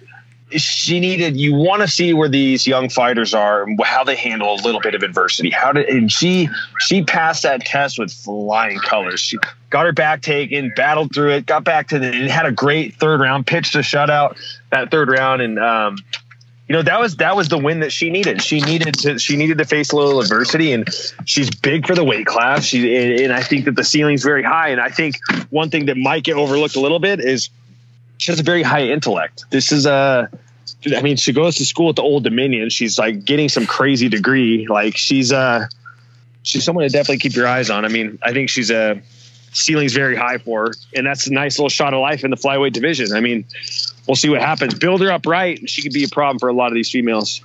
Yeah, I completely agree. She's been on my radar for a little while now. She's got that farmer strength. She can be a tough out at 125. And last thing, I got to get your reaction on Topanga's husband, Topanga from Boy Meets World, the cinnamon toast shrimp guy. Luke Thomas is out here. I thought he won't let it go. He's trying to sabotage this poor woman. I mean, Luke, let her live, man. Jeez, I can't believe it. I can't believe Luke Thomas would take it that far. Luke, look, man, you won the poll. Just let the woman live her life, dude. You don't got to go putting shrimp tails in their cereal. Shame on you, Luke Thomas. So funny, man. You broke the internet with that whole Topanga is better than Kelly hot take on the internet. Oh man. And now this happened. It was so funny, man. It was like a year after, like 1 year after, almost to the day. It was too perfect. Great stuff from the Maverick, Michael Chiesa, one of my favorite guests to have on. Really appreciate him jumping on literally off the airplane. Really appreciate that as we get ready to wrap things up this week on the show in terms of schedules here on MMA Fighting. Got the A-side back tomorrow, which is Wednesday, depending on when you listen to this or watch this. Between the links on Thursday, we get Jose Youngs defending the BTL strap against Jed Meshew. We'll have Bellator coverage on Friday, all the post-fight interviews and scrums on our YouTube channel.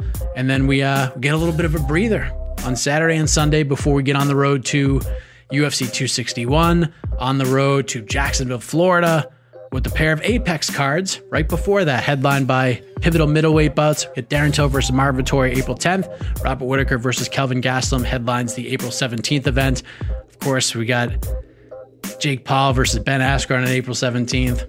I'm not even going to get into that press conference because it was just absolutely ridiculous, but all I will say is that it was really bad, and the reason it was really bad is because Ben Askren was there.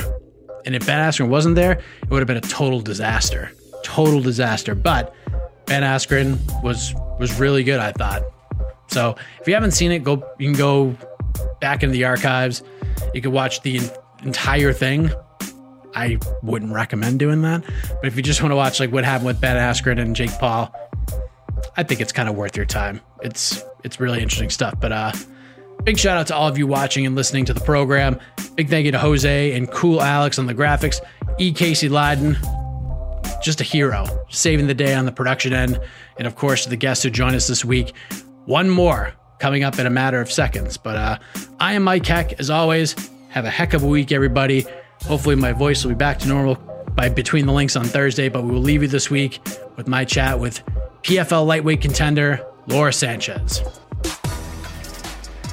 All right, let us move ahead to another member of the PFL women's lightweight roster. Of course, she'll be part of the 2021 season and a chance at $1 million. And as we found out literally 2 minutes ago when we hit record, she's going to make her PFL debut on May 6th against Jenna Fabian. Laura Sanchez joins the program. Laura, how are you? Good. How are you? I'm doing great. So we're getting closer and closer to your second professional fight. I'm sure you're just chomping at the bit since only competing once last year. How excited are you to get back in there and compete and actually have a date to look forward to? I'm really excited. I've said it before that I've had a long career with, long time in between fights. So this one is like, I was used to having a long time in between a fight and I thought I was going to get on a roll. But now I'm just excited because PFL is a tournament. So you're going to have fights one after another. I'm just ready to get the ball rolling. I was doing some research over the last day or so, and your road to MMA is a really interesting one because one, you were a Division I basketball player at Western Carolina, but from what I understand, basketball was there and you were very good at it. You were built for it, but fighting was something you always wanted to do. Is that accurate? Yes, it is. Actually, I wanted to do it since I was little, probably even before I played ball. I mean, I played ball as long as I can remember, but I also remember that I was interested in combat sports and I wanted to do that. The thing is that we couldn't afford it. So basketball was just more affordable for my parents. So that's where we went. And I fell in love with the game and I took it as far as I could. And, it taught me a lot of things, the discipline, the coachability, the type of commitment you need to have to make it to a top level. After I played D1, I actually played for a semi-pro team in Grand Rapids, Michigan. And then after that, I made a pro tour team who just couldn't seem to get their stuff together. So, that road came to a close, and I went into MMA because I'd always wanted to do something in combat sports. When you say you had this insight when you were little, like how old were you when you were like, I want to get into fighting? Honestly, I can't even remember how old I was. I've always had the interest. It's kind of like when people say, how long did you play ball? Well, really, I remember the very first time I made a basket in, my driveway at home, and it took everything that I had to muscle the ball up there, and I was just right under the rim. So, I remember that, but I also remember I always wanted to fight. So, I mean, I can't even put an age to it. What was like school like for you? Did you have like that itch and stuff? Like, were you getting into fights in school and stuff like that? Or was just something kind of in the back of your mind? It was just in the back of my mind. I never really got into fights in school. I kind of kept to myself. I'm actually pretty introverted. So like I had my friends, I always kind of kept a small circle, still do. But everything was about my sports. So when I was playing ball, I figured, well, my parents put everything that they could into, our private school. They didn't want us going to public school.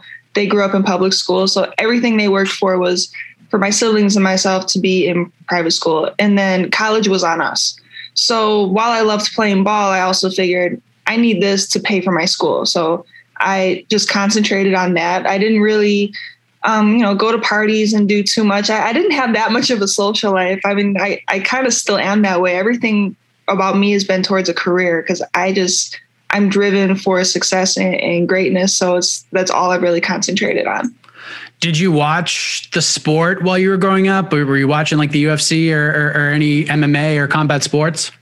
Not really. When I was playing ball, everything was eat, sleep, drink that sport.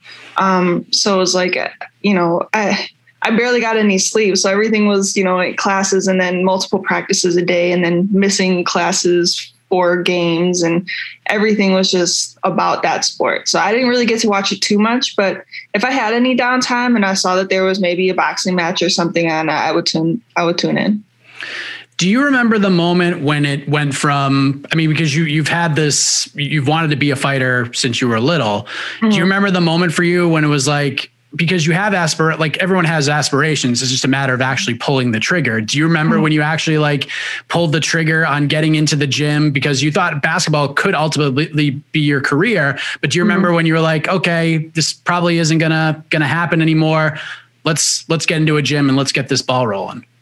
So actually, between my junior and senior year in college, I went to Rufus Sport to take their fitness class because when I was home briefly, I wanted to do a different type of workout instead of the standard sprints and agility.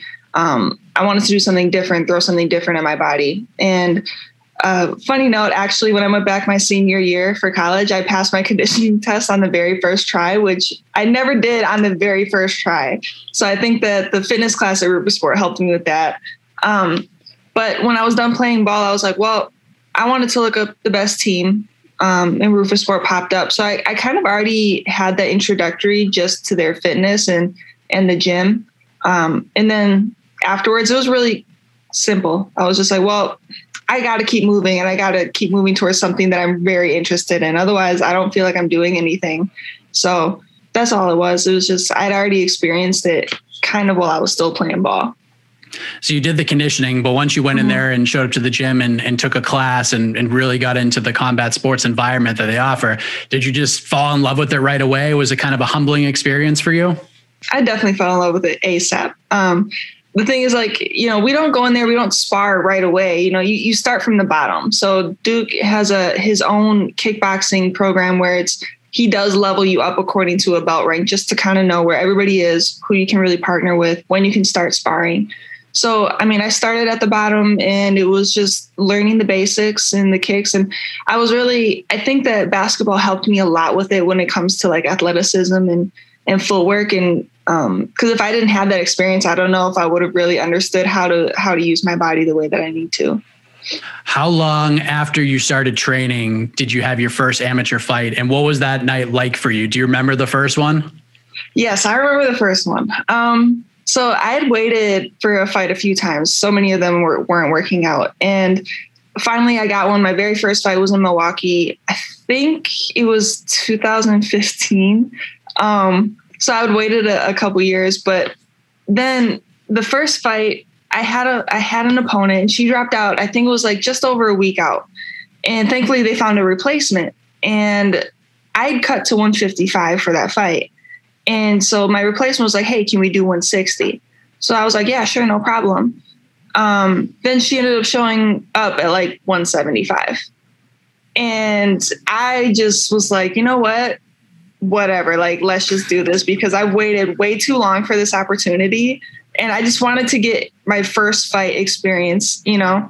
So I just remember my coach was like, listen, she's just going to come in and run at you. Just play Matador. Because she was a lot bigger. She was a lot heavier than me. So her goal was to take me down. So I kind of just had to stay out of her way and just, you know, try to pick at her from the outside. When I look at it, I'm just like, oh, I could have done so much more. But, you know, for a very first fight, it couldn't have gone any better. And I remember my coach saying that afterwards. So I was like, okay, like, that's the first one down. We're good to go. How far, like you mentioned being, you know, long stretches between fights, and, you know, with the weight class that you compete at, it can be difficult finding opponents.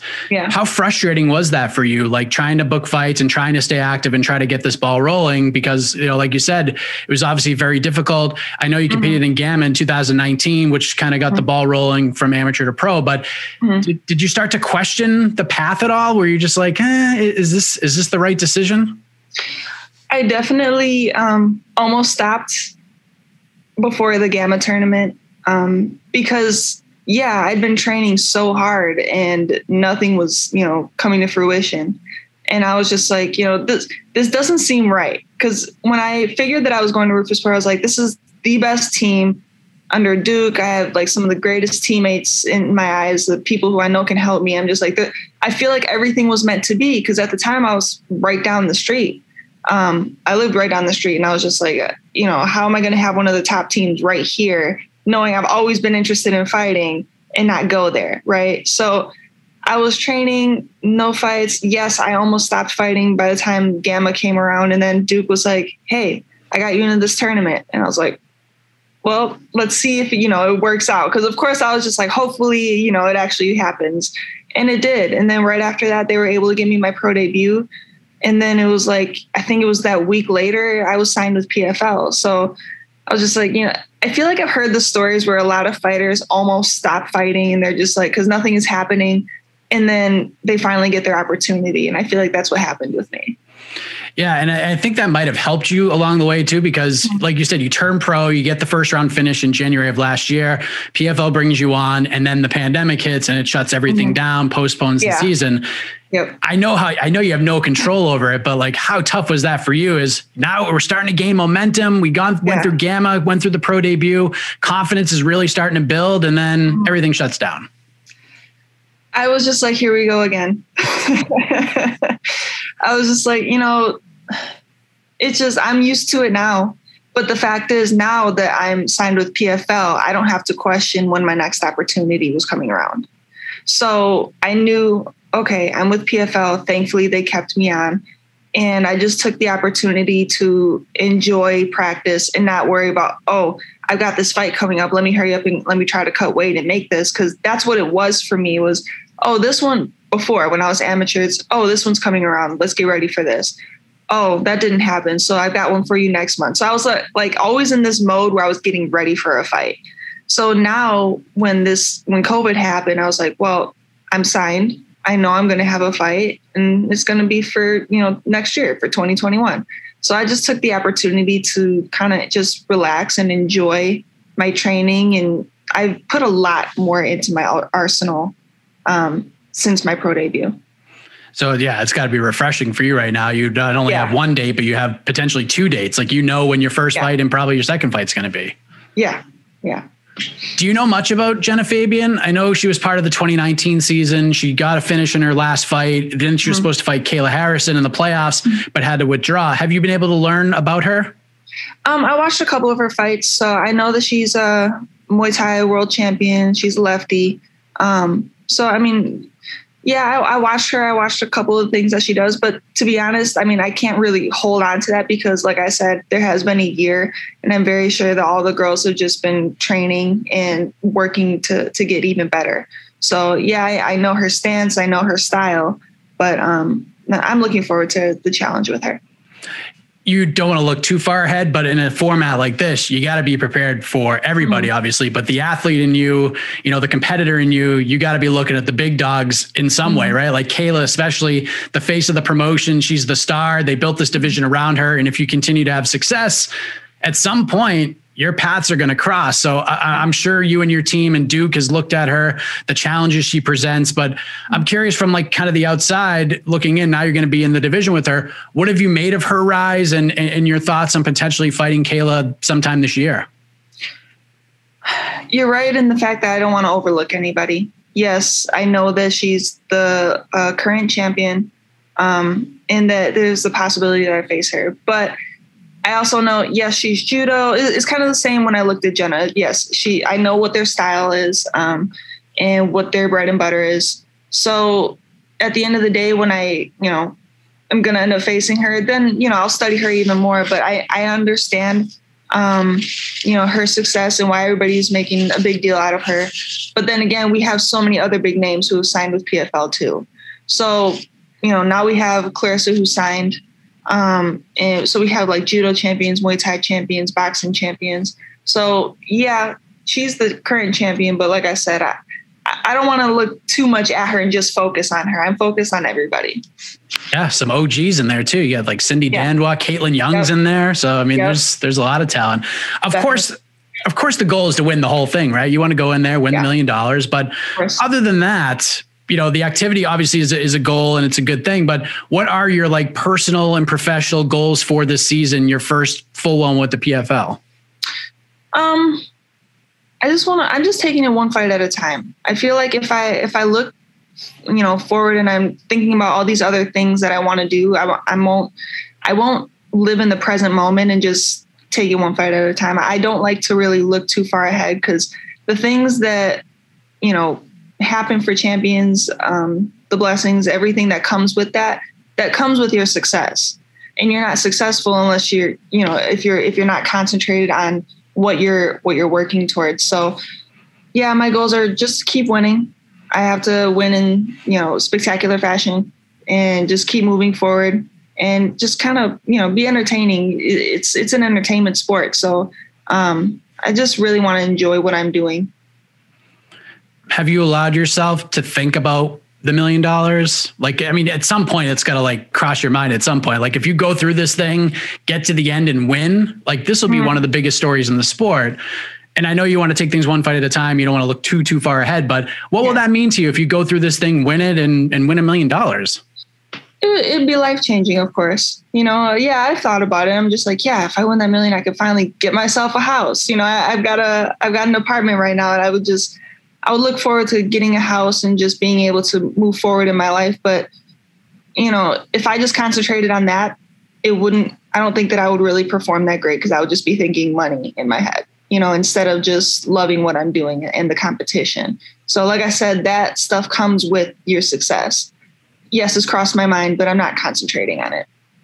So, all in all, like the money's great, but it's like cherry on top of the sundae. It's not the whole thing, right? It's just part of it. Right. What are your thoughts on the bubble? Because it's a cool setup. Everybody wants to be, safety is the most important thing here, but there's a lengthy quarantine and all, safety first. 17 days is quite some time. What are your thoughts on the bubble? It's interesting. I see why they're doing it. But yeah, 17-day quarantine is a long time. So I'm just trying to see which coach and maybe a teammate who are going to be cornering me, which one I can bring out there, at least teammates wise, to, keep my training going the way that I need to. It is what it is. You know what I mean? Like there's certain people, I have like my friends and family who are like, oh, we can't come out there and watch. Can't we just like stand in the back, maybe just peek in? Like, no, it's not going to work that way. You can't. Sorry, you can't. And so sometimes they're like, well, we still want to come out there, but maybe just hang out with you afterwards. I'm like, you guys are going to be disappointed because they're still going to try to come in and see. And, I'm not going to be able to get you guys in. So I think that's the only frustrating part is just, some of my closest people, my parents in particular, who have always supported me in my dreams. They wanted to be there for all my fights. And they did what they could to make it to as many games as they could when I was down in Illinois and North Carolina. So it's for them, they're just like really frustrated about it. But the bubble, it's fine. Yeah, I'm with it. So it's concentrated on yourself and your training and getting ready, I guess. Are you like a video gamer or anything? You going to bring like a system with you to kind of pass the time when you're not training? Actually, I have a full-time job still. So I still have to bring my work computer out there and work in the morning and then, try to find my time to maybe if I can get some training, maybe during my lunch hour. And then obviously after I'm done with work, get most of my training in. So I'll make it work when I'm out there. But as for being a gamer, I'm not really a gamer, but the only one that I really play is Fortnite. And it's because I'm not even a pro at it either. I just go in there. I don't build. I don't do anything spectacular. But like if I have any time and I'm just bored and maybe my body's too tired to get up and go do anything, I'll relax and play a little bit. And my niece is actually in Ohio for school. So sometimes she'll be bored because it's a very weird year for her as a freshman. So maybe I'll hook up with her and that's kind of like how we interact. Or my nephew loves gaming, so I'll interact with him over the game as well. That's cool. That's really the only reason. Yeah, I'm the same. I have a 7-year-old and he plays Minecraft all the time, and I have no idea how to play it. I just fly as high as I can, and he gets all upset with me that I'm not building houses with him. It's crazy, but this is kind of one of those circumstances where like having a full-time job is kind of beneficial. It takes your mind off the quarantine and all that stuff. What do you do for full-time work, if you don't mind me asking? I work for GE Healthcare. I'm what they call a field support specialist, but really what it is engineers are out working. They're doing the physical work on machines. They call me whenever they need something. I basically make sure that everything is done within the GE system. Oh, cool. And you're able to do that remotely without any issue? Do they have to like change some things around for you to have to do it that way, or? No, thankfully it's remote. They didn't really like us working remote before. So we have our laptops, but they always required us to go into the office. But thankfully, it's not a problem for me to work from home. So how does this fight with Jenna play out on May 6th? Like, is there a way that you're sort of picturing it playing out? I know we're like 2 months away, but how do we sort of set the tone for the season on May 6th? It's going to be a challenge. You're going to see the two tallest women in the division go at it, for our first fight. I see it playing out. It's probably going to be a striking match, but it's going to be fun. She's, like I said, she's a lefty, and I haven't faced someone as tall as her. I've always been much taller than my opponent, so it's just going to be a fun fight, and I'm going to come out with the win. There you go. PFL is back. The women's lightweight season kicks off May 6th. Laura Sanchez takes on Jenna Fabian. Of course, Kayla Harrison makes her debut. Fabricio Verdum's in the main event. Caitlin Young versus Cindy Dandois is on that card as well. Should be a real good one. Laura, thank you for the time. All the best to you in the rest of this camp and in the fight in a little less than 2 months' time. All right. Thank you for having me. You're listening to the Vox Media Podcast Network.